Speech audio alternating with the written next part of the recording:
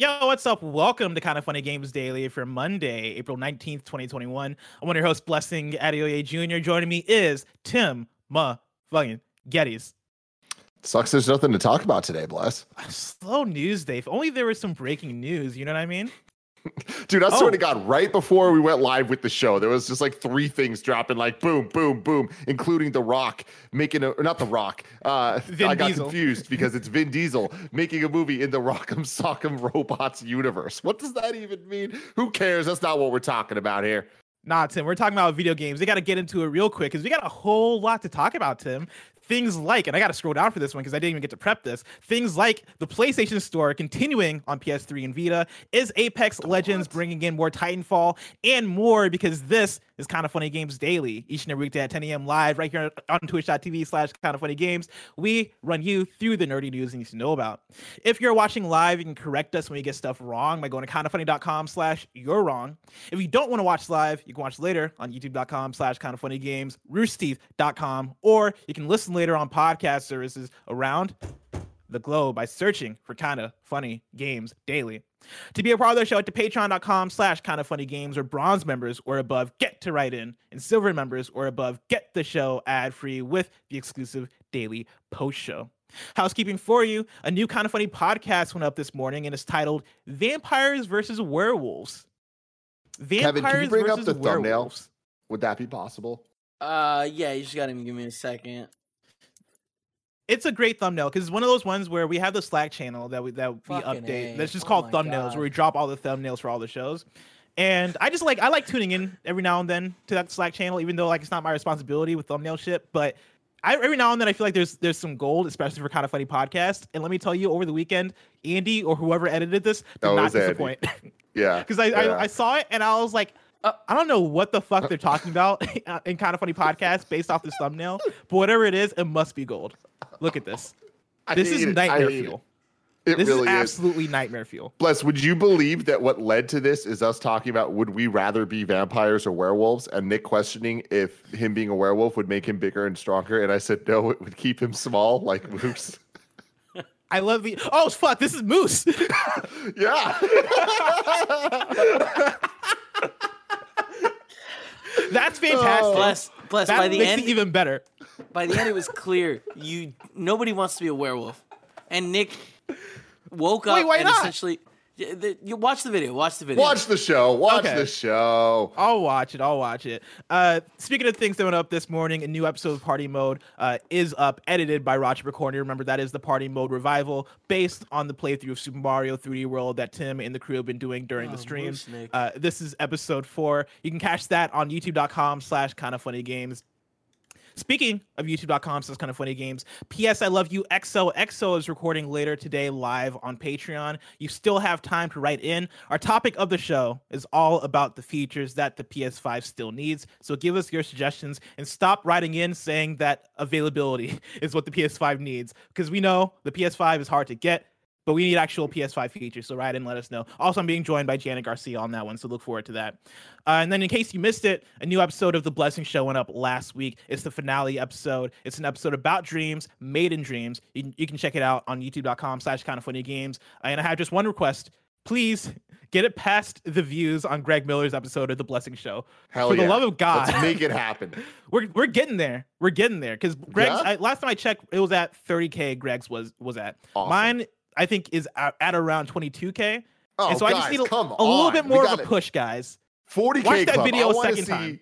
I want to see the Blessing Show, the Dreams episode, hit the 40K club. Let's make it happen. Let's do it. Let's share it with your friends, family, neighbors, everybody. Let them know. Thank you to our Patreon producers, Mick at the Nanobiologist, Tom Bach, Trent Berry, and Blackjack. Today we're brought to you by DoorDash, ExpressVPN, and HelloFresh. But I'll tell you about that later. For now, let's begin with what is, and forever will be, the Roper Report. It's time for some news. We have 7 stories today. Baker's dozen.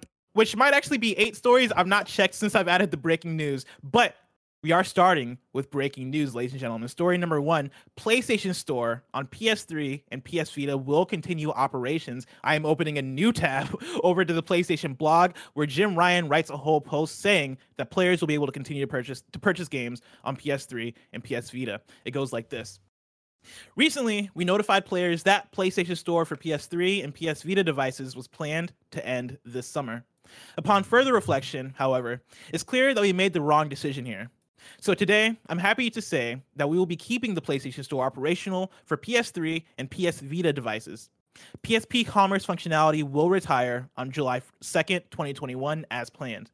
Boo. When we initially came to the decision to end purchasing support for PS3 and PS Vita, it was born out of a number of factors, including commerce support, challenges for older devices, and the ability for us to focus more of our resources on newer devices where a majority of our gamers are playing on. We see now that many of you are incredibly passionate about being able to continue purchasing classic games on PS3 and PS Vita for the foreseeable future. So I'm glad we were able to find a solution to continue operations. I'm glad that we can keep this piece of our history alive for gamers to enjoy, while we continue to create cutting-edge new game worlds for PS4, PS5, and the next generation of VR. Thank you for sharing your feedback with us. We're always listening and appreciate the support from our PlayStation community. Tim, awesome pivot from PlayStation here. Vita means life, baby. It means life. It's not dead. It may never die. No, man, this is awesome. And there's so much I want to point out here, but specifically the fact that this is Jim Ryan on the PlayStation blog. The line, upon further reflection, however, it's clear that we made the wrong decision here.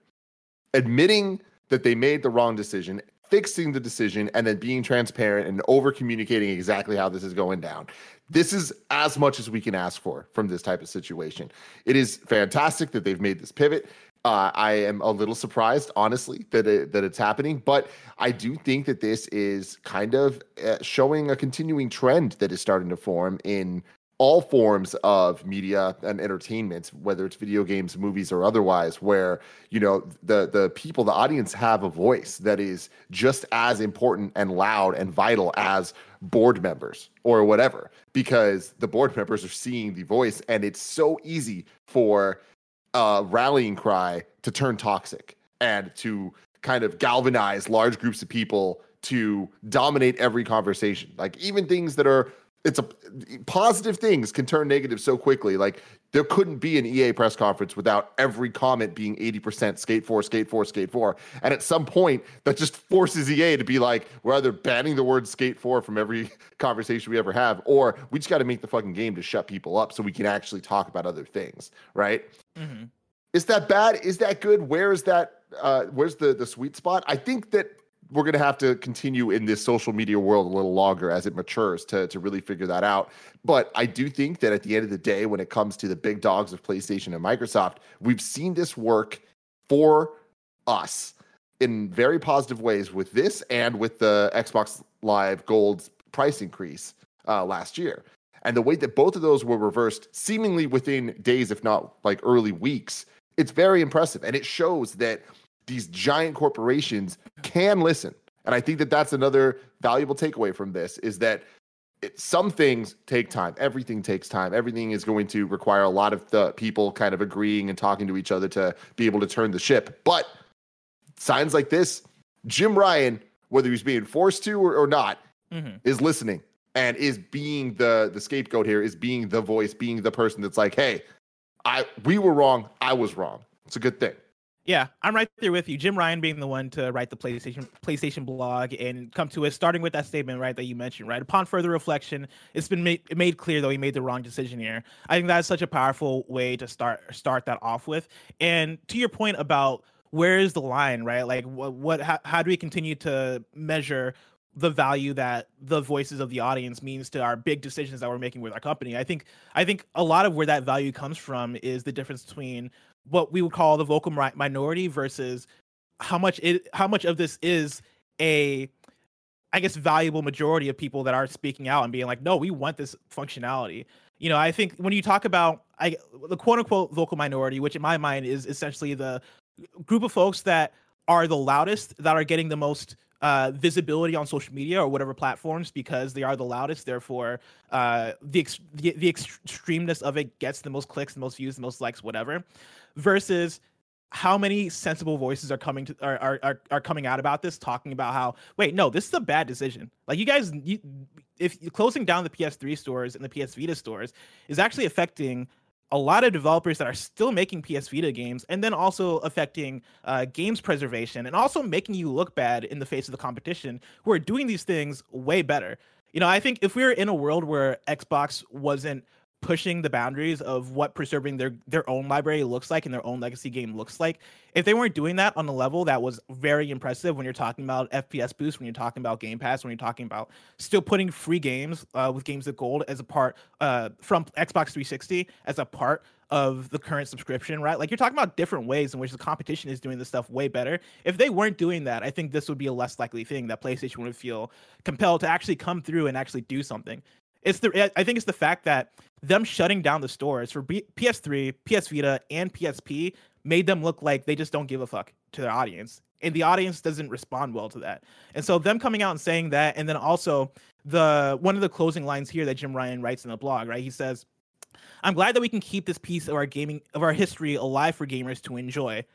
That right there is exactly what people want from PlayStation. And so the fact that Jim Ryan himself is coming through saying that, putting in a blog reversing this decision, is such a big move, such a big step. And I would hope it is the shift toward PlayStation continuing to be the PlayStation that we want them to be, as opposed to turning into this PlayStation that we don't necessarily want, which is this cold, business-minded company.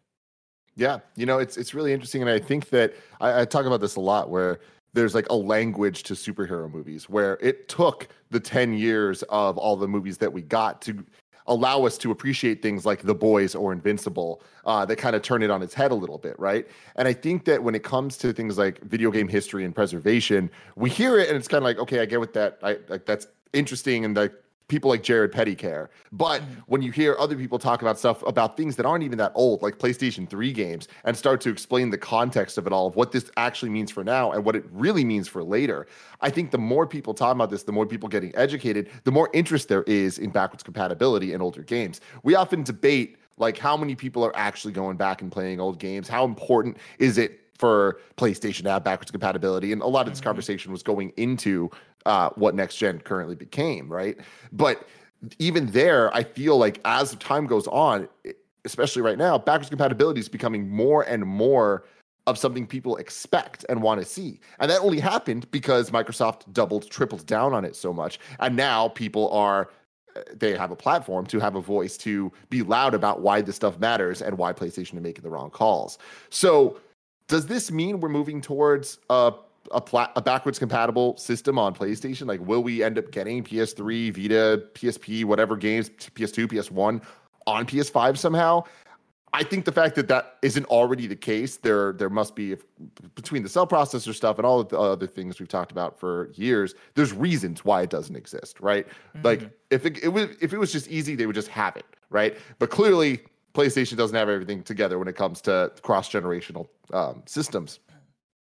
But I do think that there's a bigger chance than ever that they're going to invest in making it work, even if it ends up costing them a lot of money, because right now it's just goodwill. But at a certain point, it's more than that. It's goodwill and it's expectations, and it's giving up a major piece of foundation for what a game library looks like. Library content, having that thing when there's not Days Gone 2 coming out, when there's not big sequels to games, it's like having just this like eternal backlog of quality things that on the Xbox side is continuing to grow and get better. Yeah. Well, on the Xbox side, I think the thing is that's been impressive since the launch of the Xbox Series X and S is that they've continued to have big marketing beats. And that's without having big exclusive games. Like, if there's one complaint that I have with my Xbox Series X so far, is that there's not really been many first-party exclusive games that I've shown up for. Like, I love Tetris Effect Connected, and I played a bit of Yakuza Like a Dragon when that came out at launch of Xbox Series X. But despite that, you see Xbox continuing to have these big marketing beats, continuing making big decisions that lead to folks evangelizing and being like, yo, Xbox is the place to be, because they're able to say things like, hey, how we just bought Bethesda. Now look at this large catalog of Bethesda games that are now available on Game Pass. Hey, all these legacy games that we got. Look at all the ones now that have 60 FPS boost. Like my argument for PlayStation, because there have been the quotes from folks from PlayStation who have said, yeah, like backwards compatibility in legacy games don't sell, which is why we don't do it, right? That's paraphrased, but that's essentially the sentiment that they've shared about it. And my argument for that would be, would they sell better if you gave people reasons to want to revisit them, if you celebrated those titles, that's what I'm talking about, the language, right? Yeah, like the language. You need to sell the story for us to want to buy it, and exactly. Xbox has sold that story very, very well the last couple of years. So now people want to buy it on PlayStation, and when it's not available, that's where it's like, well, that's a clear loss. It's a clear loss on Sony's part. Yep. Yeah, just like this is actually fun news for me at this point, because just last night, right before I went to bed, it's literally right here. I had my PS Vita, and I opened it up because I saw on Twitter some folks were talking about Ratchet and Clank, and I was like, oh man, maybe I guess I could get Ratchet and Clank on Vita, because I wanted to catch up on Up Your Arsenal, and there was one other one, Going Commando. Yeah, and so like I booted up my Vita and I went and I just bought the Ratchet and Clank collection on Vita just cause, and I was like, fuck man, I'm not going to be able to do this in a few months. And again, like this news makes me so happy because I don't have to keep worrying about that, right? Like if I have that thing where I'm like, fuck, I should purchase X, Y, and Z game. I should get Persona 3 Portable finally. I don't have to worry about that being a ticking time bomb. And so, hallelujah. Mm-hmm. Tim, let's talk about story number 2. Is Apex Legends the key to bringing back more Titanfall? I asked this question based off of 2 news story, but the bigger one being that this morning we got a big old teaser for the new character coming to Apex Legends during its newest season. I'm going to pull from Austin Goslin at Polygon. And Austin Goslin is an amazing name, the way it rhymes. It is. Shout out to Austin Goslin. Kevin, I also have a teaser trailer that you can pull up here as I'm reading through the story. Apex Legends series of fantastic stories from the Outlands animated shorts continue with North Star, its latest release.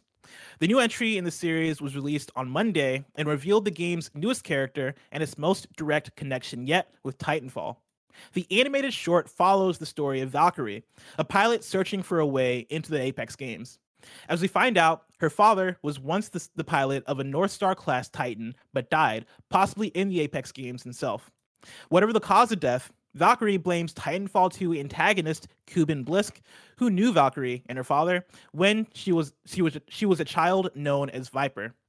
In the short, Valkyrie hunts Blisk down and is ready to take her revenge for her father, but Blisk explains that her dad knew the risks of what he was doing and would have wanted her to make her own legacy, rather than just avenging his.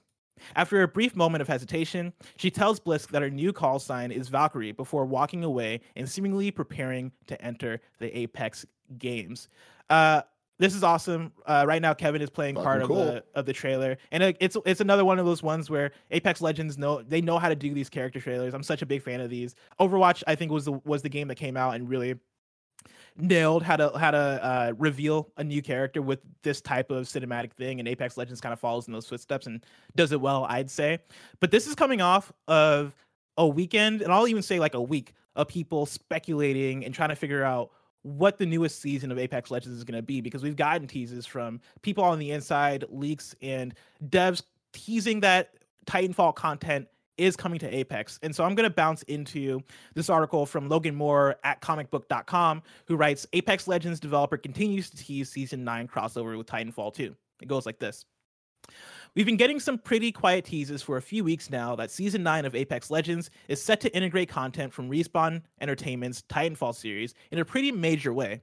Although we don't know all of the specifics just yet of what this collaboration between the two could look like, one Respawn developer has provided another new tease in the interim.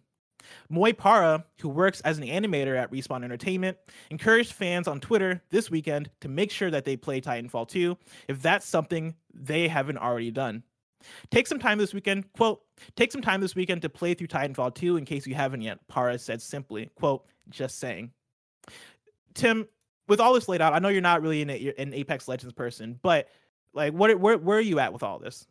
I think this is super awesome. And I mean, like, this trailer and these type of things, like the Overwatch lore is fantastic because of the trailers backing up the characters being fun to play in the game as much as they are, right? Mm-hmm. And for Apex to have come out the way that it did, do the shadow drop, become the phenomenon, be as quality a video game that it is, for us to be all the way in season 9 now, and they're just now getting even more into the Titanfall side of the world, I think is interesting, and it's a good sign for Titanfall. I know a lot of people are like, we're never going to see Titanfall 3. I do think that this is the type of thing that the support of this will end up with a new Titanfall project coming down the line. But I think that it's, whether or not that happens, I think this is a really cool integration, and it's a good use of the IP and the world that Apex has built out, which at this point, you know, even like watching the Game Awards, we see like Roger Craig Smith like playing his character and like doing bits as the character in the game. It's like Apex Legends has kind of become bigger than just another battle royale. It's kind of earned its space among Fortnite and Warzone as kind of like, yeah, these are games that are here to stay. Mm-hmm. You know, like so many have come and gone, but it's like there are now, I'd say, the pillars of battle royale games, and the big three would be Fortnite, Apex and Call of Duty, Warzone, right? Yeah. And like they kind of each have their own vibe and their own thing going, and it's cool that their own thing is what makes them stand out. And one of the things that Apex has is this Titanfall world that's cool as shit. Yeah, and I'm right there with you in terms of Apex Legends being the thing that might bring back Titanfall. That's the reason why I named this news story that. It's because like, you look at Apex Legends, and I'm looking at an article from The Verge right now that was posted 5 days ago that talks about how Apex Legends now has more than 100 million unique players globally. That is a lot of players that have touched Apex compared to how Titanfall 2 did, which, if you remember, Titanfall 2 was screwed by EA in terms of its timing of release, where it was sandwiched between, I believe, Battlefield and also Call of Duty, which meant that Titanfall was the one that kind of got screwed in that process of getting players in. And to the question of another EA game, like they shot themselves. Yeah, exactly. Exactly. And to the question of, will we see Titanfall 3? I would say easily the answer would be no, based on how sales of Titanfall 2 have gone. But Apex Legends being as popular as it is, and Apex Legends being part of the Titanfall universe, and possibly being a conduit through which people can come through, get exposed to Titanfall, maybe fall in love with Titanfall, and then you release a new Titanfall game that maybe does way better than Titanfall 2 did. I think that's a possibility, and I think that's a really cool thing. And so them pulling in more Titanfall content into Apex, I think from that standard makes a lot of sense. But even just from the standpoint of players loving Titanfall 2, right? People loving that campaign, people loving that world and wanting to see more of that game. You know, I think this is a win-win for everybody involved. Totally. And I do think that we're in a world where games can be anything nowadays. They don't need to be $60 physical releases that have single player and multiplayer suites and blah, blah, blah, because Apex exists as this free-to-play game that is the multiplayer mode. They could just make a Titanfall 3 that is just a sequel to Titanfall 2 campaign, right? And it could be small. I mean, Titanfall 2 was what, 6 hours? Like, Titanfall 3 could just be, or whatever, it doesn't even be called 3. Like, a Titanfall campaign project could come out as part of, it could be Apex Legends Titanfall or whatever the hell, right? And it's just, here is a 3-hour campaign that we're putting out. And like kind of have that like more of a Uncharted Lost Legacy type vibe. Like even more so that than a Miles Morales, which I think is even a bigger project, right? Like that is closer to a more real experience. Smaller things here and there to build out this lore, because if they're going to have these trailers and these CG things, there could be games to back that up and back up that world as well. And I think that that is a future that I'm very excited about. And I totally wouldn't be surprised if that happens. Yeah, I think the options are plenty for how to bring back more Titanfall. I'm going to bring in a question from Emmett Watkins Jr., who writes into patreon.com/kindoffunnygames, just like you can, and says, you already know what it is, boys or girls. I don't know if there's a last minute host switch. At this point, I'm sure y'all have seen the Titanfall, or not the Titanfall. I'm sure y'all have seen the Apex Legends lore videos that tease up Titanfall content coming to Apex in Season 9. I just want to know, what do y'all think about it? And with what we know now, do you think this will lead to Titanfall content merging with Apex more, or if this is more of a tease for a proper threequel? Thanks for everything. Love you all. I will now calm down until Season 9 drops. And he does the prayer hands emojis. And this is piggybacking off of pretty much what you said, Tim. That there are options. I wouldn't like I wouldn't count anything out in terms of more Titanfall coming through. I would say at the very least that you will see more Titanfall, and that could look like Titanfall 3. That could look like a $30 Titanfall release that is just a single player campaign or just a multiplayer campaign, or that maybe even could look like adding a new mode into Apex and turning Apex into a game that's half battle royale, half multiplayer, half campaign. I think that would be the key, is like whether it's seasonal or whether it's just a different game mode as part of Apex, but building out a Titanfall multiplayer suite totally makes sense if they build it right and if there is that demand. And I do think that at this point they're close. With the numbers you're talking about, the players in Apex, it's like that's that many more people that are already in that you can sell on this thing that they're probably going to like if they like this. So yeah, I'm hopeful. I'm hopeful too, Tim. You know what else I'm hopeful about? What? Story number 3. The makers of Celeste are making a new game. Kevin, I have a Twitter teaser here that you can pull up while I'm reading through the story. Earthblade, that's the name of our next game. And also I'm reading directly from their blog post that they posted about it. Earthblade, that's the name of our next game. We're also showing off this teaser poster and a snippet from the game's soundtrack. The poster and logo are made by Pedro Medeiros and the music by Lena Raine. Shout out to Lena Raine. She also did the soundtrack for Celeste, which is excellent. Think of this as a vibe reveal. We didn't want to reveal too much about the game or story just yet, but we think that this well establishes the world and the feeling behind it. Fuck yes, dude.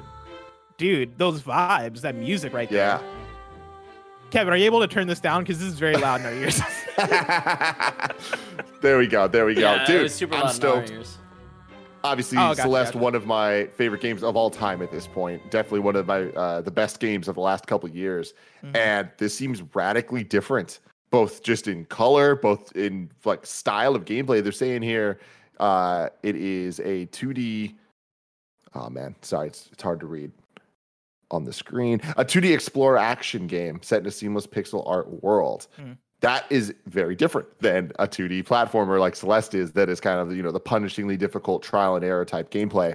This vibe kind of reads to me a little bit more Chrono Trigger, a little bit like I saw people Mana type. People vibes. In chat are saying a lot of people are saying Mana, which I think makes sense. For yeah. So I guess Chrono Trigger is more turn-based, where the 2D explorer action game, I guess we're getting a bit more like, think of, for Bless to explain to you, it's like a more top-down 2D Kingdom Hearts, you know? Okay. Or I guess Zelda, is like Mickey, a Zelda Mickey type. Mouse in there? No Mickey Mouse. But man, super stoked. This is a team that anything that they make or announce, I'm going to be interested in, and this definitely hits all the vibes that I'm looking for. Yeah, I'm all about this. I love when indie developers try something brand new and different and fresh for their next game, right? Like I think the other studio I look at that feels like they've made a similar pivot would be Sabotage, where they went from making The Messenger, and their next game, I believe, is that Sea of Stars, the one that looks like it's going to be Chrono Trigger-ish. Yes. Yeah. Yeah. And that looks rad as hell too. Yeah, and that looks super rad also, and so I'm all about that. That's really cool. And again, it kind of goes back to that thing for me where it's so hard to make a Celeste 2. It's so hard to make a second hit game. You look at something like Guacamelee, and I hear people say great things about Guacamelee 2, but Guacamelee 2 still didn't make the same splash as Guacamelee 1 did, just because I think it's so hard to live up to something that came through out of nowhere and knocked people back. And so for even for Drinkbox's next game, Nobody Saves the World, I look at that and I'm like, oh, let's fucking go. This looks fucking cool and different and really fun. Mm-hmm. I think I'm able to have that reaction because it is something that is different and fresh and new. And so, well, on top of that, I think that a lot of these indie games we're talking about, like, what makes them special is they are a singular vision that is completed. It's like, it's kind of like, here is this thing, we're going to put you in a world, and then by the end of it, everything you need to know about it has been answered. And I feel like Celeste did that. Limbo, Inside, right? Like, I like to see these different things. And Celeste, what's interesting about like these developers is Celeste comes after Towerfall, right? Which was very similar to aspects of Celeste, but obviously one multiplayer, one single player, but the physics and all the things there were at least similar. And I wonder what that's going to mean for this, where it's like, are there going to be the aspects from the previous games that we kind of see, similar to how Limbo and Outside have similar things, but they're totally different experiences, right? Mm-hmm. No matter what, very stoked about this. They have proven that they know how to take what's special about old games and make them new like Celeste isn't just a retro platformer. It's like it feels a modern platformer in so many ways. So what a modern 2D explore action game looks like, very excited to see. Hell yeah.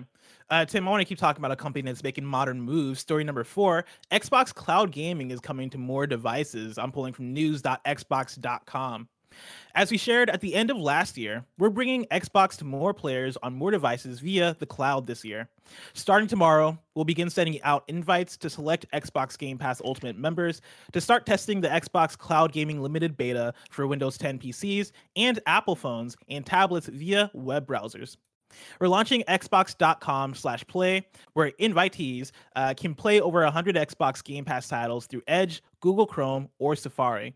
Offering cloud gaming through the browser and having a simplified, universal landing page presents a great opportunity to make cloud gaming approachable to more players in more places over time. The limited beta is our time to test and learn.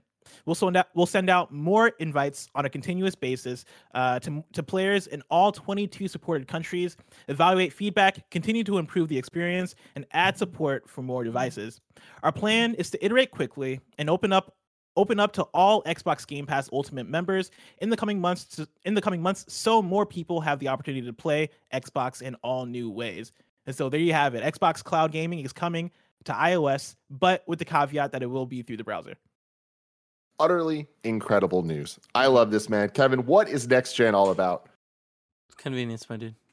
Thank you very much. It is about convenience. And Xbox has continued to prove that in that sense, they are the superior console. And decisions like this, pushes like this are exactly why. It sucks that because of all the Apple stuff that there can't just be a native iOS app that just works. That, of course, would be the ideal. And that, of course, would push Game Pass to an entirely different stratosphere in terms of success. But coming up with workarounds that honestly aren't that inconvenient. Like just having it through apps that are on your phone already, things that we know work, like Google Chrome. That's awesome. And like how perfectly it works, we'll have to see. But Xbox Cloud Gaming has shown that they have what it takes for these things to work because they have all of the systems in place. They have the online infrastructure. They have the library of games with Game Pass. They have the ability. They have the controller that feels good. Like we're already steps ahead of Stadia and even something like Amazon Luna or whatever because they're Xbox and this is what they do, right? They're not entering a new field. So very exciting stuff. I love the idea that one day LG TVs will get the apps that you can have Game Pass or even if it's not that, like just the ability to, on any screen you want, play your games is crazy. But it's a reality. It's not a future anymore. It is like, it's here. It's just there's a couple steps in the way. And to me, every single time we get in some news about this, those steps are just getting minimized until eventually it is just going to work the way that you want it to work. Yeah, I feel like there's going to be a day where we wake up and all of this is just solved it's not us looking forward to the future anymore. It is it being here. And for me, the last step that I'm looking forward to will be the Xbox app being available on my smart TV. Like being able to just download it and being able to play games on the cloud. That is the step I'm looking for. And that is going to be the thing that I think is going to take xCloud to the next level. Because that makes it available to so many people. I mean, it's already available to so many people on your smartphones, right? Or on your laptop. And people can get access to it in so many ways currently. But I think for me, and I think for quite a few people, right? Like being able to just boot it up on your TV, not even worry about owning a console, being able to play Xbox games, that's going to be huge. I'm excited for it. With every single announcement I see about Xbox Cloud Gaming and it coming to a new platform or them adding things like touch controls to phones and every new feature that comes to it, I'm like, let's fucking go. We're almost there. The future is now. Totally, man. Tim, I'm really excited to tell you about our next news story. But first, I want to tell you about our sponsors. Of course, you can go to patreon.com/kindoffunnygames where you can get the show ad-free. And speaking of ads, this episode of Kind of Funny Games Daily is brought to you by DoorDash. You want Chinese, they want pizza, and someone is craving froyo. There's something for everyone on DoorDash. DoorDash connects you with the restaurants you love right now, right to your door. And now you can get the grocery essentials you need with DoorDash too. Get drinks, snacks, and other household items delivered in under an hour. Ordering is easy. Open the DoorDash app, choose what you want from the store, where you want it from, and your items will be left safely outside your door with the contactless delivery drop-off setting. With over 300,000 partners in the US, Puerto Rico, Australia, and now Canada, you can support your neighborhood go-tos or choose from your favorite national restaurants like Popeyes, Chipotle, and Cheesecake Factory. For a limited time, our listeners can get 25% off and zero delivery fees on their first order of $15 or more when you download the DoorDash app and enter code GAMES2021. For our Canadian listeners, use code GAMESCA. That's 25% off up to $10 in value and zero delivery fees on your first order when you download the DoorDash app in the App Store and enter code GAMES2021 in the US and GAMESCA in Canada. Don't forget, that's code GAMES2021 or GAMESCA for 25% off your first order with DoorDash. Subject to change, terms apply. Before I read this next ad, I'm taking off my jacket. I don't know why. It might be Michael Hyam, but like the heater kicked in and I am hot as fuck right now. We're also brought to you by ExpressVPN. Are you running out of shows to watch? Would you like access to the next upcoming anime or British crime drama? You can use ExpressVPN to unlock movies and shows that are only available in other countries. ExpressVPN lets you change your online location so you can control where you want sites to think you're located. Open the app, select a location, tap one button to connect, and refresh the page to access thousands of new shows and movies. Choose from almost 100 different countries. Watch Studio Ghibli films on UK Netflix. Watch anime on Japanese Netflix. Watch Doctor Who on UK Netflix. This works with any streaming service: Hulu, BBC iPlayer, YouTube, and more. You can stream in HD, no problem, no buffering or lag. It's compatible with all your devices: phones, laptops, media consoles, smart TVs, and more. Not only does it let you change your location, it also encrypts your data and lets you surf the web safely and anonymously. Go to expressvpn.com/games to get an extra 3 months free of ExpressVPN for free. expressvpn.com/games. We're also brought to you by HelloFresh. With HelloFresh, you get fresh, pre-measured ingredients and mouth-watering seasonal recipes delivered right to your door. Skip trips to the grocery store and count on HelloFresh to make home cooking easy, fun, and affordable. And that's why it's America's #1 meal kit. HelloFresh offers 25 plus recipes to choose from each week, from vegetarian meals to craft burgers and extra special gourmet options. There's something for everyone to enjoy, with all recipes designed and tested by professional chefs and nutritional experts to ensure deliciousness and simplicity. HelloFresh has a wide variety of easy, delicious options for all 3 meals a day, plus every snack and special treat in between. Kinda Funny loves HelloFresh. Many of us on the team, like me and Tim, have used it to make home cooking nutritional and easy. And let me tell you, I am not a cook. I do not cook things that well and that often. HelloFresh made it easy. Made it easy. Are you the same, Tim? Oh, of course. Yeah. I'm not a cook cook either. He ain't a cook. Just like I'm not a rapper. I'm not a rapper though. Go to HelloFresh.com/12games and use code 12games for 12 free meals, including free shipping. That's HelloFresh.com/12games with the code 12games for 12 free meals, including free shipping. America's #1 meal kit. What's up, Tim? I have never, I don't know how I've known you as long as I've known you, and I've never realized how much you look like Super Hot Fire. No, I don't. First of all, are you kidding me? No, I do not. That man is light skinned. I look nothing like that man. Yes, Super Hot Fire? You do. You got the glasses. You're a tinier dude. You got the tiny frame. No, man. We just need to get you a leather jacket. You got the bars. I know. Yeah, I'm onto something here. I love Super Hot Fire so much though, so I ain't even mad at it. I'm not even mad at it. I'm not a rapper though.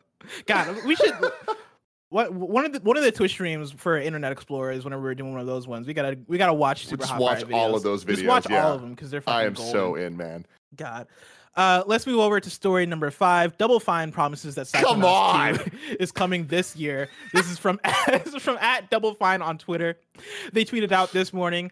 And yes, Psychonauts 2 is this year. And yes, I've been mentioning that here and elsewhere for a while. But no, I can't tell you when because someone from the company would arrange for a mysterious, quote, cactus accident to happen to me. But it is real. It is playable. It is coming. And that is directly from the @DoubleFine Twitter, which I would like to just think is Tim Schafer. Oh, yeah, definitely. And I will believe it when I see it. Psychonauts 2 is a game that I'm like, how is it not out? But, you know, that's just how the cookie crumbles, and Double Fine puts its games out when they're ready. So them saying this year, that's cool. Something to look forward to. It's at least At least this isn't delay news, right? Yeah.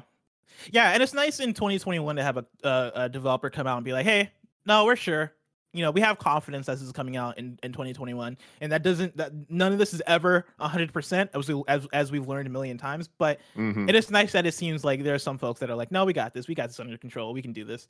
Tim, let me talk about a game that's not coming out in 2021 or ever. It seems like story number 6: Amazon cancels its Lord of the Rings game. This is Jason Schreier at Bloomberg.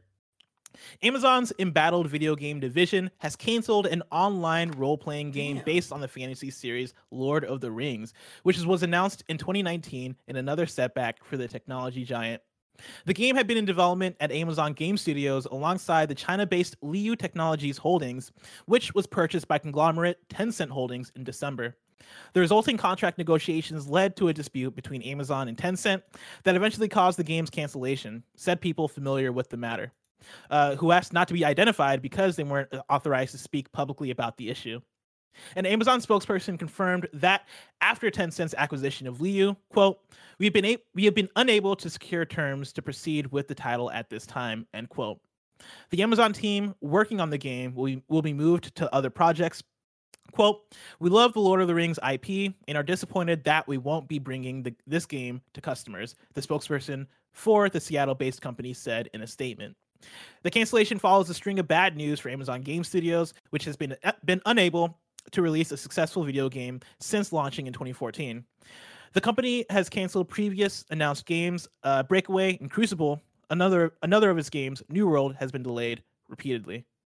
So another one bites the dust for Amazon. You hate to see Amazon, man. Amazon not doing great when it comes to games actually getting off the ground. I mean, it's crazy too because they have the money, and it's like I remember years ago there was so many rumors circulating about Amazon being the one to buy Bethesda, being the one to make some power moves of buying big game devs that have multiple studios that have a proven track record. And to see where they're at now, it's like interesting, specifically with them having Luna that seems to be working well. Like it's a good service, it's a good product, and it being, kind of alongside Stadia, which by all accounts is failing. And while some people do enjoy it, it's demonstrably not the success story that Google would want it to be, right? And I feel like with Amazon, it's interesting that they seem to kind of just be building Luna more on the backside, where the front-facing stuff was all of this studio conversation. So where Amazon will be in the game space in a couple of years, that is what I'm really interested in. And I imagine it is way more on the service side, so the Luna side, because they do have Amazon cloud systems. They are one of the most reliable and powerful servers in the world. So server companies. So I think that's going to be where their game studios or their gaming platforms end up more, because I think one by one, these are just going to get canceled and cut away until none of them actually exist. Yeah, this one to me is another tale of companies that aren't game companies trying to come in and make video games and learning how difficult it is to actually make a video game, like we saw with Google Stadia first party. And I think Amazon is going through the same thing of, hey, dude, we can enter the game space because we got the technology, we got the services, we got our cloud-based stuff that is rocking it. We can come through and do this, and it is the actual development sid when it comes to actually making video games proves to be a very tough thing to get into. And so we'll see how what's called New World. We'll see how New World pans out, if that actually eventually comes out and if that actually does well. I got one more news story for you here, Tim. Story number 7. Nier's Yoko Taro is working on a download-only game. This is Grayson Morales at Game Rant. According to a tweet from a reliable video game Twitter source at Nibellion, Yoko Taro and Yosuke Saito will be working together on a new game that won't be releasing in a physical format that will apparently, quote, feel nostalgic but also fresh. The news comes from an article over at GamesTalk, a Japanese site for video game news that covered a recent Nier livestream. Taro also explained during the livestream that the download-only title is hard to explain to people, and he doesn't even know how he will sell it to people. He also mentions that it's mysterious and more information will be coming in a few days. And so I guess we'll look forward to that one. Yep. Tim, I love it. Stay weird, I love man. It too. Stay weird and stay quality. I love weird game directors. I'm such a big fan of Suda51.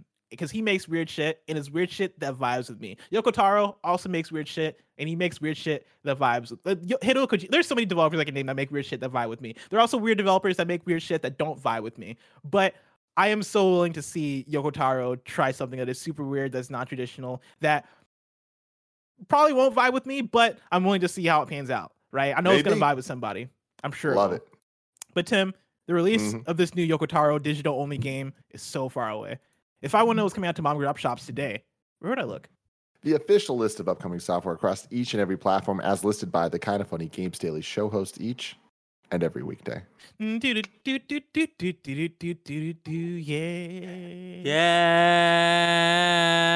Yeah. Out today, we got MLB The Show 21 for PS5, PS4, Xbox One, Xbox Series X, and Xbox Series S. And then we also got Don't Forget Me, that's out today for PC. New dates for you: retro roguelite shmup Jetboard Joust arrives on Switch and Atari VCS on May 18th. Atari VCS. Tim, do you know what Atari VCS is? Yeah. It's Remember their new console that was they the made? television that was coming out. Did that come out? Is it the hotel? Can you play this at the hotel? No, that's just the hotel. That's just the Atari hotel. Yeah, the Atari VCS is Atari Reimagined. It's a PC/console hybrid that you can pre-order now. Okay, so it's not out, but apparently it's going to be out look like by it. the time this game comes out. And so we shall see about that one. And then It's the killer app. The killer app, Jetboard Joust. Then we also got Sherwood Extreme. That game brings parkour crossbow action to Steam Early Access on May 12th and on Xbox in Q4. Tim, folks can write into patreon.com/kindoffunnygames where they can get the show ad-free. They can also write in with their questions, just like Brendan Riley did. Brendan writes in and says, "Hey, Bless and Tim. The other day, the creative director for Days Gone, John Garvin, said, quote, if you love a game, buy it at full bleeping price. At full fucking price. I can't tell you how many times I've seen gamers say, yeah, I got that on sale. I got it through PS Plus, whatever, ... Don't complain if a game doesn't get a sequel if it wasn't supported at launch, end quote." Again, I guess that is all John Garvin. Back to Brendan. I understand the sentiment, but at the same time, I disagree to a certain extent. For starters, not everyone can afford to drop $60 or now $70 on every new game they want to support. Or maybe they can, but they don't know if they're going to love a game and don't want to flush that full price down the toilet, so they wait to try a game when it's on sale. That's just basic consumer behavior. I get that he's probably frustrated that Days Gone didn't get the sequel he had hoped for, but does the blame for the sequel not happening really fall at the feet of the gamers who didn't buy something that they weren't sure of and didn't blow the doors off the industry with high critical praise?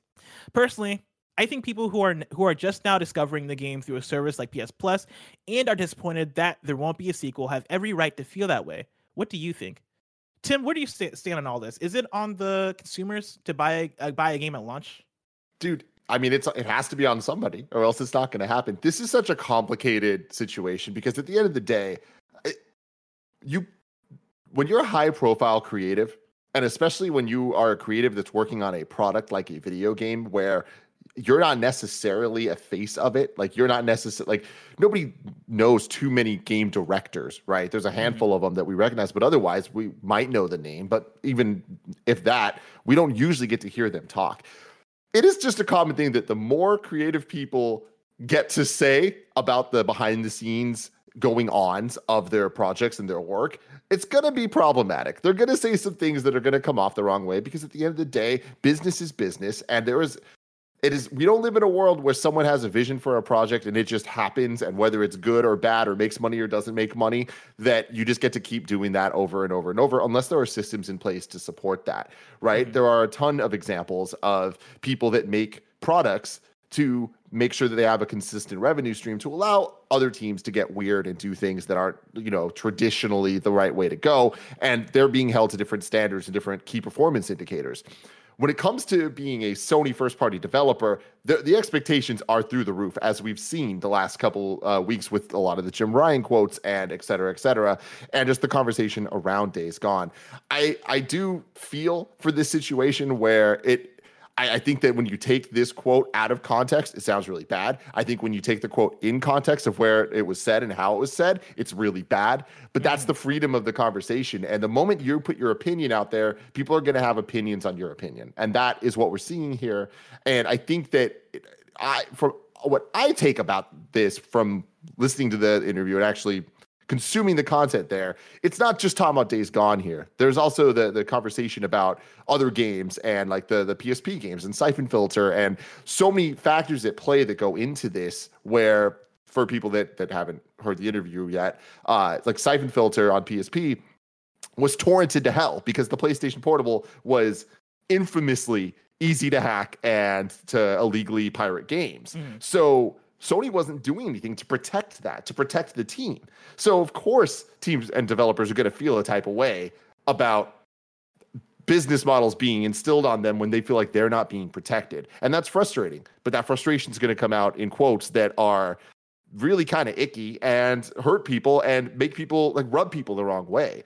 But what I do think is that at the end of the day, obviously, if people pay more money for a game, that's going to be good for the developer, good for whatever. I don't think that this is saying everybody should buy this game and like how you're supposed to know if you love a game if you haven't played it yet. I think this is saying it's if you have the means to support the game, you do it. The amount of times I've played a game on sale or played a game on Game Pass or something like that and enjoyed it so much that I'm like, you know what? I'm going to buy a physical copy of this because I want to support them extra. Like, it's been countless times that I've done that. I understand not everyone's in the position to be able to do that. And that's totally cool. If you are, though, that's what he's saying. That's what's coming across here is that support these games or else they're not going to happen. And if that rubs you the wrong way, cool. But just understand that there's a system in place that this is why a lot of games don't get sequels. And this is why a lot of other games do get sequels. Yeah, I mean, I'd say that I think the industry has moved past a place where buying a game at launch is the only way to support it, right? Like we've seen so many offerings and like so many different platforms come through that have provided different ways to support games, whether it be PS Plus or whether it be Game Pass or whether it be streaming. You know, I think in terms of buying a game at launch being the way that you support a game if you want a sequel, I see where they're coming from, but I do think there is a bit of there's a bit of lack of putting yourself in the shoes of a consumer, especially for a game like Days Gone, which came out and was a new IP that was from a studio that didn't really have an IP that big to kind of judge that based off of, right? Like the previous games for Ben Studios were PS Vita games. And so for a game like Days Gone to come out and want to support it at launch, like you can, as a PlayStation fan, I understand being like, yo, I'm going to buy this game because it looks like something I want to play. And it's on this platform coming from a publisher that I trust and I want to continue to support. I understand that sentiment. But for me as a consumer, I didn't play Days Gone at launch, and I still haven't played Days Gone. We plan to play Days Gone next month for PS I Love You for our book club. But I didn't buy it because I knew it was a new IP that was unproven. And so for me, I was like, cool, I'll wait for reviews. Reviews came out. Reviews were not that favorable. Therefore, I didn't buy it.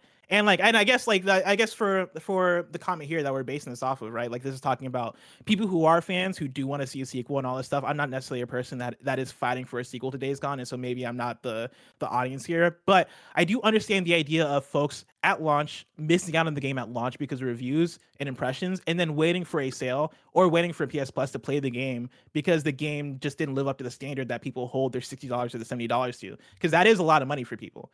Like spending $60 or $70 on a brand new game from a brand new IP, that's a large chunk of money to lay down for that. And totally. Yeah. But the reality of this is that $60 or $70 is why big AAA scale new IP can even exist at all. And that's what I was talking about. There needs to be this ebb and flow ecosystem. But the thing is, that needs to work on all levels where PlayStation and whoever is at the top, in this case it's PlayStation, needs to create an ecosystem for their developers that feels like they're empowering them so that the devs don't need to feel like the gamers need to buy games at full price for those games to be able to be successful. Sales and PS Plus and all that stuff, decisions that often are made from above the teams, those need to be benefiting the teams to be able to help them succeed so that this isn't the mentality and this isn't the way that they feel like there is an uphill battle.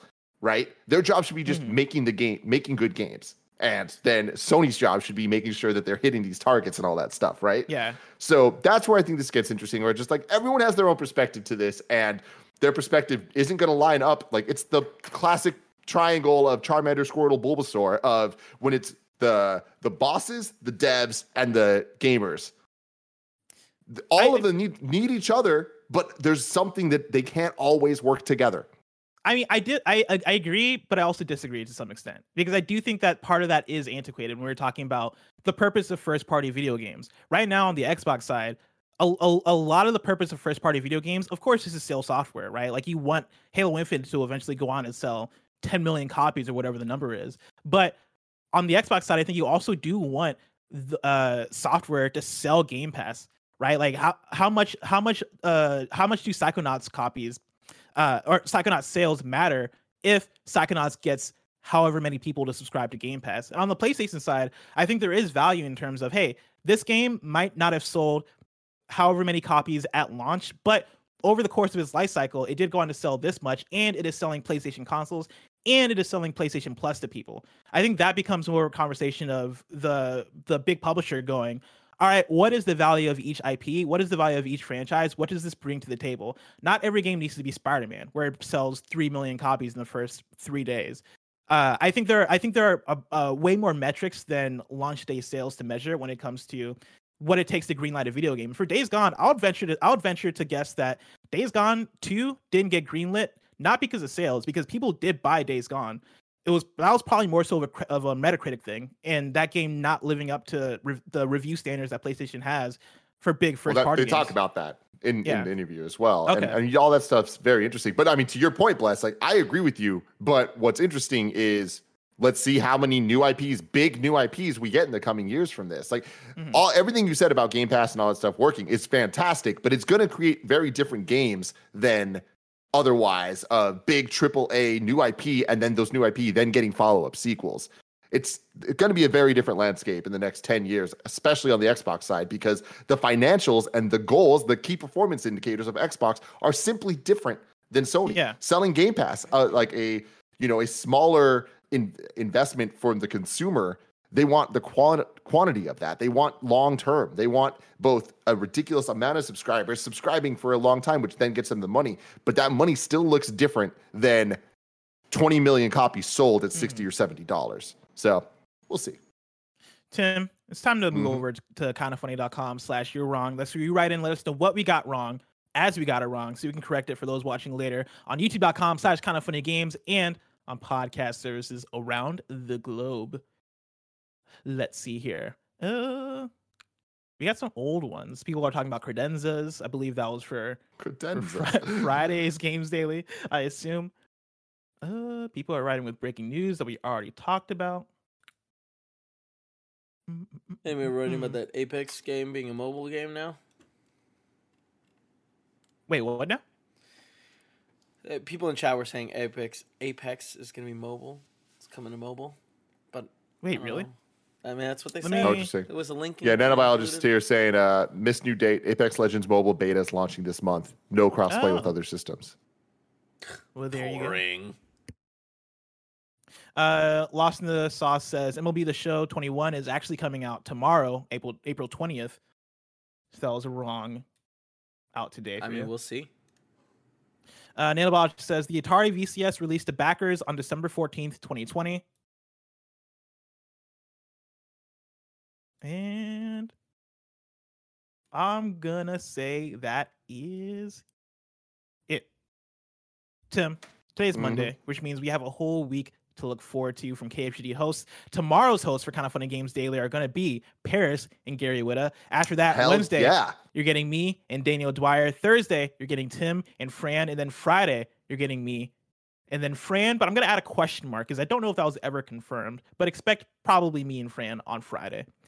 I want to say to everyone watching this, tomorrow we got Paris hosting with Gary Witta. This is a big deal because this is the first time ever that Paris is going to host and run the show. So he's going to prep the doc. He's doing the whole thing. And to my knowledge, that's the first time Paris is doing that on any kind of funny show. So be extra cool, be extra supportive, show up, and show Paris all the love that he very much deserves. Tell Paris you love him. If you're watching this live on Twitch right now, after this is Mike and Nick playing what, Kevin? They're